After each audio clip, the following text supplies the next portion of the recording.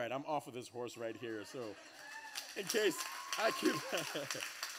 Amen. So, my conversation today is I'm just going to riff about something that I'm passionate about. And I'm talking to pioneers. The title of my conversation today is very simple. It's Circle the Wagons. Circle the Wagons. You guys over here are born again, so you're not like me. So you have not consumed the entire Yellowstone franchise and then jumped into 1883 and you're not a Taylor Sheridan fan. You guys don't know what I'm talking about. But I am fascinated with the concept of Cowboys, right? Not the team, even though the Cowboys is the best team in the world. I don't care if we win or not. This is Cowboy Nation, baby. Let's go. That's right. Winning is overrated. We are awesome and we know it. That's right.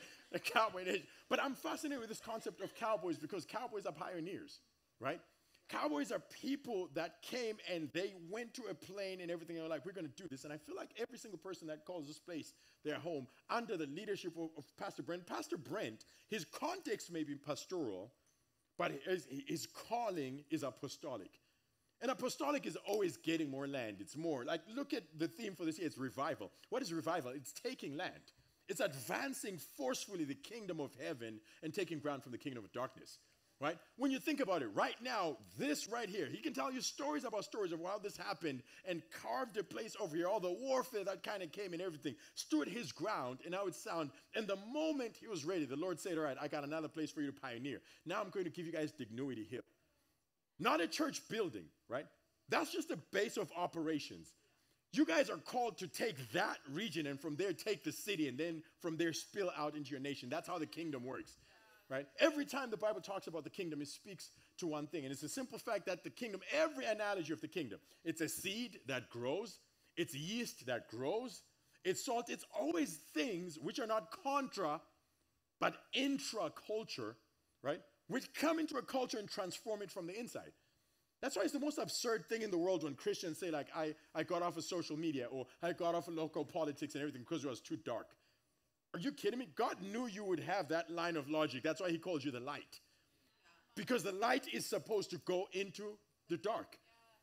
And now there's too much flesh. I can't mess around with the artsy industry or the model. That's why he called you salt. Because salt is a preservative to flesh. Do you understand that he preemptively called you things which gave you a clue to the very fact that you're supposed to be in the middle of everything? Because when you are not there, it creates a vacuum. And then people that have agendas which are contrary to your belief systems then step into those places. And all of a sudden, the entire culture has changed, and you're over here just being reactionary, trying to protect the little liberties that you have either at work or at school and everything, because the entire generation has turned against it when you should have met that thing head on. I'm speaking to pioneers because you are in a generation which is now a new frontier. It is foreign to your belief system and your culture. Everything about the truth is considered hate speech, and God is calling you to pioneer once again. And that's why you're in this house. You're wondering why you come to Proso. You are here because this is an apostolic house with an apostolic anointing, and God has called you here specifically so you can learn the art of warfare, so that you can, when you go out of there, the corporate context is for you to go buy a building and take over a city. But every single person of us has a calling, and within our personal, the corporate context is that. But everyone has a personal calling. Within that personal call is a context. Your calling may be to raise godly children. Your calling may be to raise godly, school kids as a school teacher. Could be in corporate or whatever. Your calling is all of those things, but the context is, it could be a work, it could be a school or whatever. God placed you in there as his inside man, as an agent of transformation, to where you can stand as the proxy of heaven. And whatever the demand of the people around you, God could give his perfect supply through who you are. This is a house and a culture. This house was birthed in prayer. This house, we would show up here. I mean, Brianna knows that. Like, she was there. Nicolette's like, what's up, cousin? But Pastor Brent would show up here, and we would walk here and pray and have nights of prayer and everything, contending for what God wanted to do in this city. That is the foundation of what that is, right? And so that's what I'm speaking to you guys on this very thing, that God has called you to do the impossible. God has called you to take territory. But in order for you to take territory, you have to understand how to defend it. And that's why I use this terminology right here, right? circle the wagons. Because when the pioneers were coming around, when they would camp at night, there were wild animals and everything. Remember, when you take something, right, the very rhetoric means you're taking from them. You can't just find, it doesn't say you find territory, right? I mean, try it. Just walk out there and walk into someone's yard and say, I found this, No, you can't do that. If you want it, you have to take it from someone. So the whole thing about taking territory, the kingdom advancing means another kingdom is shrinking. Therefore, violence is the only language that bullies and cowards understand. And that's exactly what the enemy is. And that's why he's called you with this. So this right here, I'm going to give you a defensive strategy for how to advance the kingdom, but not just that, to keep that which you take. And so that's why the subtext to this is where I'm just going to riff and just have fun with this. And I'm probably not going to go on my notes and everything, but it is the power of pioneering prayer. Because there's different types of prayer, right? There's prayer for communion with God. There's prayer for communication with God. But pioneering prayer it's an importune prayer. Pioneering prayer, it's a very visceral type of prayer. It's an uncivilized type of prayer. Right? It's a prayer that holds on to the promises of God and will not let go. It's the type of prayers that you pray when you are desperate. It's the type of prayer that you pray when loss or when losing is not an option. And that particular type of prayer has a specific skill set that propagates it. But here's where I want to start it. God has called you to the impossible. That's what he says. Nothing shall be impossible with you. Jesus said that. It's in red. That means he actually said it, right? And so your beef with me isn't whether there's such a thing as the impossible being possible or not.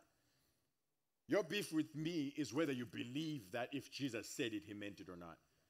And the Bible is not something, it is based on the credibility of God through his son. So it's not something you can nitpick and pick apart and choose what you choose to believe or not.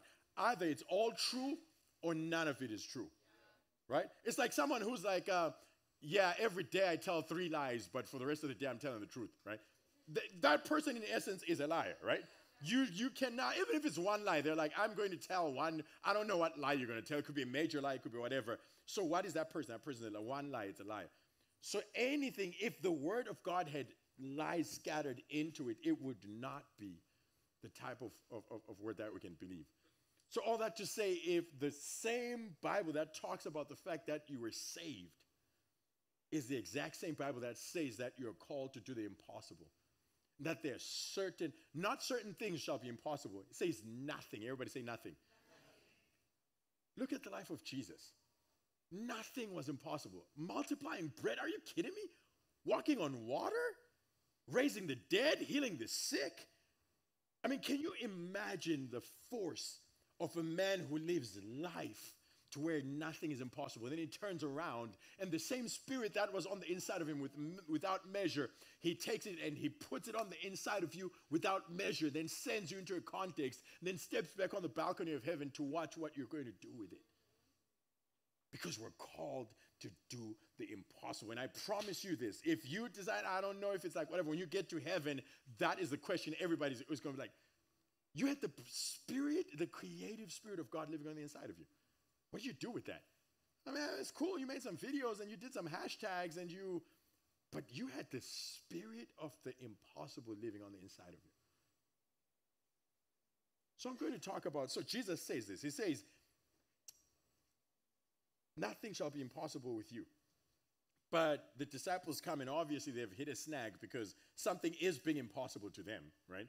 And so they're asking like, why could we not do the impossible? Basically, I'm paraphrasing. Then he says it's very simple. He says it's because of your unbelief. He says if you have, what is unbelief? Unbelief is the absence of faith. Or rather, unbelief is a compromised type of faith. Are we in agreement? Unbelief has to do with the quality of your faith. So they come and say, why could we not cast the demon out? Everybody, let's throw that scripture up. Everybody comes and says, why could we not cast the demon out? What is the subject that they're talking about? It's the demon, right? They say, why could we not cast him out? The demon. And Jesus says to them, it's because of your unbelief, right? It says because of the type of faith that you have. The moment he said that, he shifted the subject from the demon to their faith. And so he starts talking about this faith and everything. And so when we get to verse 21, he says, however, this kind does not go out except by prayer and fasting. This kind of what? All right, louder. This kind of what? Wrong, right? So the subject was what they could not do, was the demon. He switches the subject. They didn't come to ask him about demons. They asked him why they could not do something. So the moment they asked exactly, he switched it and says, the reason you can't do this is because of your unbelief. The type of faith that makes the impossible possible is the type of faith that you can speak to mountains and everything. However, this type does not go through prayer and fasting. This type of what? Unbelief. You see what I'm saying? Because unbelief is a compromise. It's a specific type of faith which is antithetical to the type of faith that makes the impossible possible. So I'll give you a great example in everything. Let's talk about, I show up to Marcus. He's one of the most fashionable people that I know, right? And I'm like, Marcus, my back is killing me, bro. And he's like, it's because you're wearing Timberlands, right? So I came to him talking about my back, right? And then he says, the reason that your back hurts is because you're wearing Timberlands. But I'm going to tell you that about this shoes called Yeezys, right? I'm telling you that if you wear Yeezys, you will be able to stand not just all day, but all week. However, you can't just get these. You got to have the hookup. What is he talking about? My back or Yeezys? Yeezys. You see what I'm saying? So now he moves. This whole thing is like, it's not important what you cannot do. The subject of what you cannot do is not as important as the why you cannot do it. And the why the impossible remains impossible for you is the simple fact that your belief system is compromised. Therefore, I want to have a conversation about your faith. And he says, in order for you to have the type of faith where the impossible becomes possible, it comes, verse 21, through what? Prayer and fasting. Now, we have a very interesting correlation between the impossible and the improbable. I have this statement right here from Aristotle, which I think is incredible. Here's what he says. He says, a probable impossibility is preferable to an improbable possibility. And Sam Seaborn remixes this in the West Wing, and it says, the impossible is preferable to the improbable. Okay, I know you guys looked at me like I just spoke in Zulu or tongues or whatever. So let me explain it. So there are things which are impossible, right? And there are things which are improbable. So improbable means it's probably not going to happen. Impossible means it cannot happen. You see, there's that difference. It's the same difference between the facts and the truth. How many of you guys know that it is a fact, and we've lost people and you know people that cancer kills? It's a fact. We have the numbers, we have the stats. It is a fact. If you get it, you're going to die. That's a fact. But how many of you guys know the truth that Jesus heals? Yeah. And how many of you know when that fact meets with the truth, when death meets with life, life prevails? You see what I'm saying? So that would be the difference. So for example, let me use this in a statement, and then we're going to really jump into this. I'm going to tell you the difference between the improbable and the impossible. I'm going to illustrate it to you. I'm going to tell you guys a statement which is impossible, and then I'm going to give you 4 words that turn every impossible statement into something that's probable. You ready? So here it is. This morning, I saw a man with a tail. Is that possible? Everybody say that's impossible. This morning, I saw a man with a tail. Everybody say that's impossible. Now I'm about to qualify with 4 words, and you guys are like, yeah, that's true. This morning I saw a man with a tail. That's impossible. I was at Walmart. How many of you guys, then all of a sudden you guys are like, oh, of course. Because the moment I said that, instead of it being something that's impossible, you guys can literally picture the guy, right? He's wearing bunny house shoes, and you know, he's wearing pajamas in the middle of the day. I know you guys are HEB people, so you don't know how ghetto Walmart can get. But where I come from, like, Walmart is, and if you're ever bored, do not Google people of Walmart. It will make you lose faith in humanity. But basically, what I'm saying is there is things that are improbable, not probable. I probably will not go out and hit the power jackpot and become a billionaire. It's possible, but it probably won't happen. That's what improbable means. So basically what Jesus is saying is that there's a lot of things which are impossible, and I want to move them to where they're literally probable to you. And the vehicle for that is 2 things, and that is prayer and fasting. So this conversation is about those two tools for pioneering prayer, for the type of prayer that, according to Jesus, not me psychobabbling up here or wishful thinking or like upper room speak. No, I'm talking about this is what is in here and it's read. And it is the power of prayer and fasting, right? An incredible resource for prayer is this book. It's called How to Pray, a simple guide for normal people. This by a guy called Pete Greig.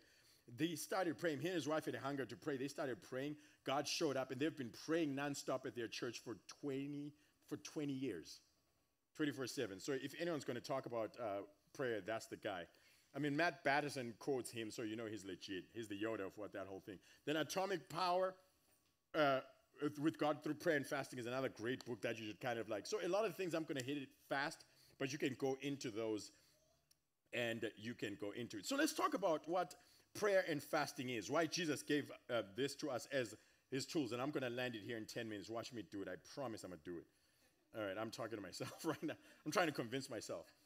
So prayer and fasting. Here's my qualifying statement. Prayer is to spirit what fasting is to the soul. Prayer is to the spirit what fasting is to the soul. Everything about your Christian walk hinges on this one thing, you understanding this one thing. And that is the fact that man is a three-part being. Everything about it hinges on that. That there are different faculties which correspond with different things in the spirit. And when you understand how to join A to A and B to B, you will always have results in your faith. So man is a three-part being: spirit, soul, and body.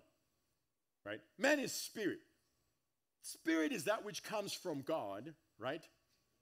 And therefore communes and relates with God. Is that in us which is eternal, right? The soul is our center of self-consciousness. It's our mind, it's our will, it's our emotion, it's our volition. It's the things that we use, the rational being, my mind, the things that I use to walk around this earth and everything, that's the mind. Then the third is the body, right? This fine specimen of melanin magnificence that you see in front of you, that's the body. And our whole interaction is in three things. So someone has to drive this vehicle. If it's the spirit, then you're what you call a mature Christian, and you hear from God, and you walk with the spirit, and you literally live the fruits of the spirit, right? You have love, you have joy, you have peace, you have long suffering, you have kindness, patience, all that, right? But if your mind, which is very reactionary, which is like prone to whatever, which if you come at me, it comes back at you, if that's driving, then you become what you call a carnal Christian, right? And your actions are not very mature and consistent. And everything about your Christian walk has to do with how those two find balance in your life. Who's driving today? Does it make sense? And so what prayer is for the spirit. Anytime you see the Bible make reference to prayer, it will never match prayer and the soul. It's always the spirit. Prayer is a spiritual discipline. And this is important to understand because remember, prayer is a language. So if I want to talk to someone who's homogenous to where I come from, I speak to my wife in Shona because that's where we come from. So when spirit speaks to God, it speaks the spiritual language, right? But the soul has been shaped with what this is. That's where my culture comes from, my personality comes from, all of that. It's like it's constantly in flux and being shaped by the things that we see around us. That's what the soul is. So basically, the spirit comes from a place of the impossible. It's made by the God of the impossible. So the spirit has no problem believing for the impossible. So when you pray from your spirit, you pray the prayer of faith because that prayer is native to the spirit. But one thing that we know in the Bible, and I could go into scriptures and everything, I don't have time for that, but you can Google it yourself, is the fact that God answers the prayer of faith. James talks about this. The prayer of faith will make the sick well, right? If you can agree if anyone asks for anything and does not doubt it, they will have whatever it is. The prayer of faith, God responds to without question.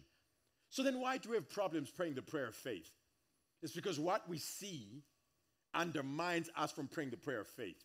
If someone's been sick, right, and they were born a certain way, and I start to believe and I say, Lord, I'm praying that this person would be healed in the name of you, and I'm praying these prayers, all of a sudden, what's my mind going to say? You heard the doctor. You've seen that. You've carried them from the time they were born. That's impossible, right? Because why? Your mind is still alive. So what fasting does is it humbles the soul to a place to where the spirit, which is connected and comes from the supernatural, is in a place to where you can pray in communion with God and there's nothing undermining your prayer of faith. And that's why it's so important to pray a prayer of faith, and then you get people around you, because now you have agreement. The Bible says where 2 or 3, right, agree as touching anything or asking for anything on earth, it will be established for them. That's the power of community. That's genuinely why I believe God brought men and women together, so you guys can pray and agree over specific assignments that God has given to you. That's why when Paul talks about the fact that, hey, stop beefing with your wife, you remember what he says? He says, so that your prayers would not be hindered. Because ultimately, when you come together, God gave Adam an assignment. He gave him a helper. So that they're in agreement, they would agree. So the two things that you need for prayer to be answered is agreement. You're in agreement with someone else who's on the same path. But then there's also alignment, because 1 John 5 says, right, as long as we ask for things in accordance with God's will, he hears us. When we know that he hears us, then we know that we have those things that we ask for. So the one thing undermining that is your soul. And how do you bring your soul into a place of subservience? It's through fasting. I like this, what Andrew Murray says. He says, prayer is the one hand with which we grab the invisible, and fasting is the other hand with which we let go of the visible. So when you fast, it plays interference, it runs interference, and it allows you to pray from a place and a space of faith. Prayer is the language of creation, right? What is fasting? Fasting is the womb of creation. And I know real quick, I'm going to try to catch this in 1 minute. People are like, fasting? I don't know. Can I fast TV? No, you can't. It seems as the church is the only people that are confused about what fasting is. Fasting is staying away from food, right? And listen, it doesn't work this way. Listen, the Bible says my people are destroyed for lack of knowledge. The word for knowledge there is scientia in Latin. Like, literally, it means we're destroyed because we ignore the science of God, right?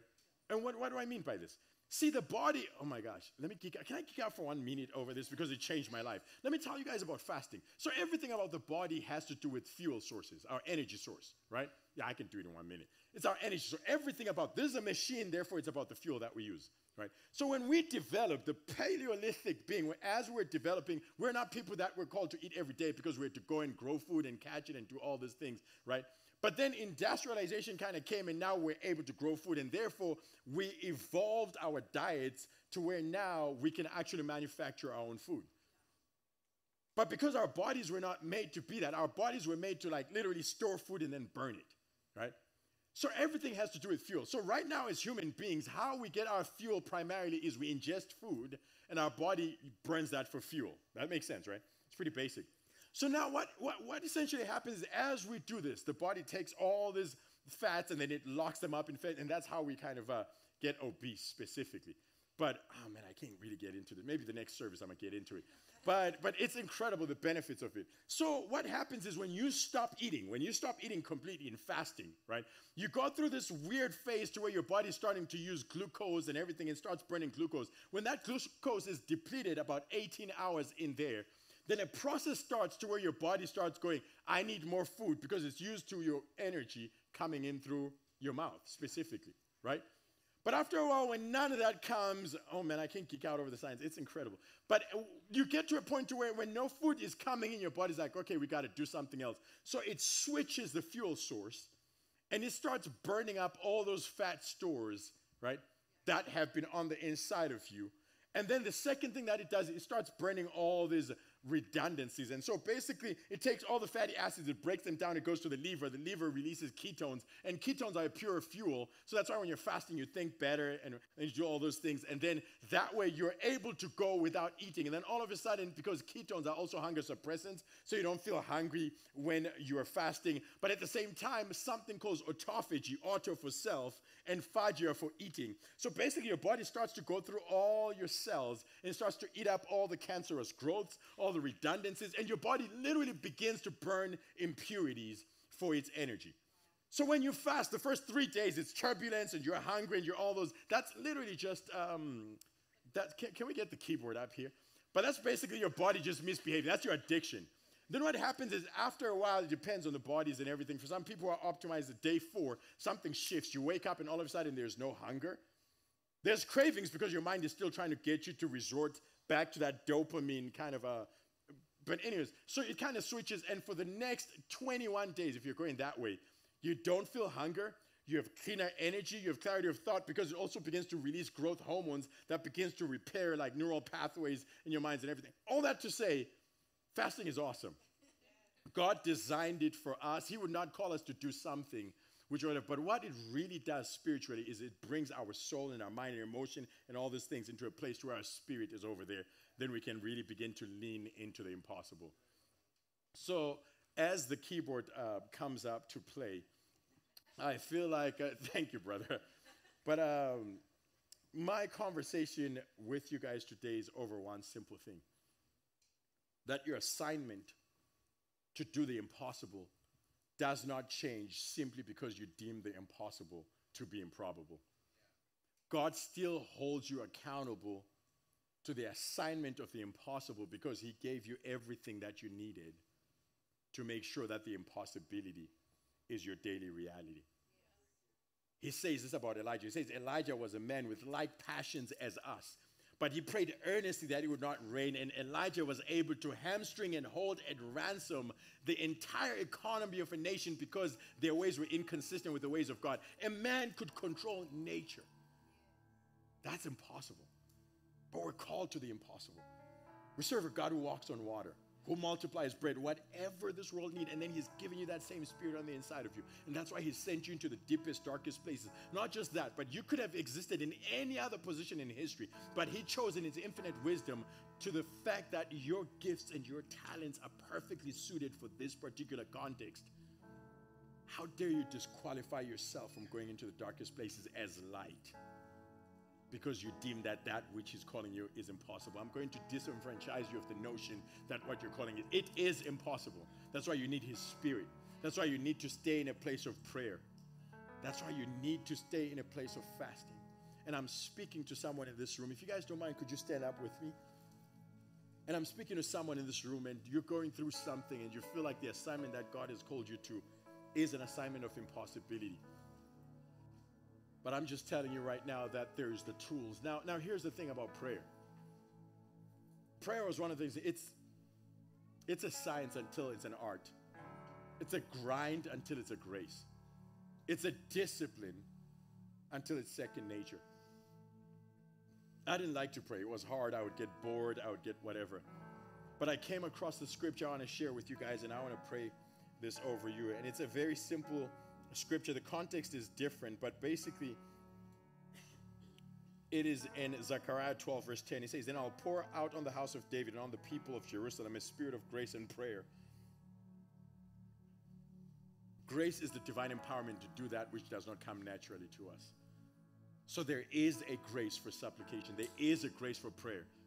That means that we can pray a prayer of desire and earnest asking, and you can walk out of here and God has given you the ability to lean into a place of prayer. Remember, prayer is the womb for the impossible, and from there, birth systems and structures and ideas and songs and whatever he's called you to do and strategies, and move from there. So with every head bowed and every eye closed, if you're in this room right now, and you're just like, I need this grace. I'm not a prayer warrior. Prayer is hard for me. Prayers, but I understand my calling and I understand, but I just need this grace. Could you just put your hand up in this room? Oh man, there's hands all over this room. Hands all over this room. So Father, I just come before you right now and I pray that you'd pour over your children the grace and the spirit of supplication, that walk out of here, Father, feeling the urgency, the same thing that you did to me and for me, Father. For I woke up and I found no home outside of the place of prayer. And in that place of prayer, you met me and you made my impossible become a possibility. I pray that you do the same for every single person in this room. May every hand that is raised up in hope never be lowered in disappointment. I just come before you and I pray, pour out your grace on your people. Speaking of grace, every single person that does not know you, Father, cover them with your blood. Call them home right now. If you don't know the Lord, the Bible says it's very clear. Believe in your heart. If you believe in your heart that Jesus Christ died for your sins, that he was raised by the power and for the glory of the Father, you just need to confess in your mouth and say, Jesus, I make you my King. I make you my Lord. Come into my life, and he will. And there's resources. You can go to the VIP section after this and they'll deal with you there. But if you don't know Jesus Christ, just talk to him right now. If you're someone who's stepped away from the Lord and you're not living a life that glorifies him, the greatest testament or deterrent to you living a life of impossibility is when you live a life that denies the existence and the power of Jesus. So come to the cross right now and leave everything of yours. And so, Father, I just come before you and I bless you. Be with your children, and I thank you that you would mark them with a grace for prayer and a tenacity to lean in to circle the wagons and to pioneer again. I ask and I thank you in Jesus' mighty name. Amen. Amen. God bless you all. Thank you. Amen. Appreciate it, Reward. Now, here's the hard thing about Reward. He's a teacher. So he's got this much content with this much time, right? And man, we have service after service. He literally thinks this is the last service of the day. Little does Reward know there's one more service today. Reward, there's one more service. You know that, right? There is literally one more. But, man, it's so good to have everybody in the house. And obviously, we love Reward. He's an amazing mind, an incredible man. And we're thankful to have him inside of the house. And as we close this out, if you want to give on your way out, you can do that. This house is built on the backs of obedience, as I talked about earlier. It's not built on the backs of sacrifices. Owners inside of the house to make this happen, to realize that God has called us to give. If you want to test God, Malachi 3:10 says, man, give. Where your treasure is, there your heart is. And man, when you give, it's a clear indication that your heart is wrapped up in the things of God. So you can give on your way out. A lot of stuff going on inside of the church, so make sure you tune into the Pearl Street app. But outside of that, love you guys. If you want to take the next step, show up at VIP, as Reward said. But there's people outside right now that are baking just like you were before you walked in these doors. We love you guys. Keep on making a difference in the world of what God has destined you to lead in. God bless.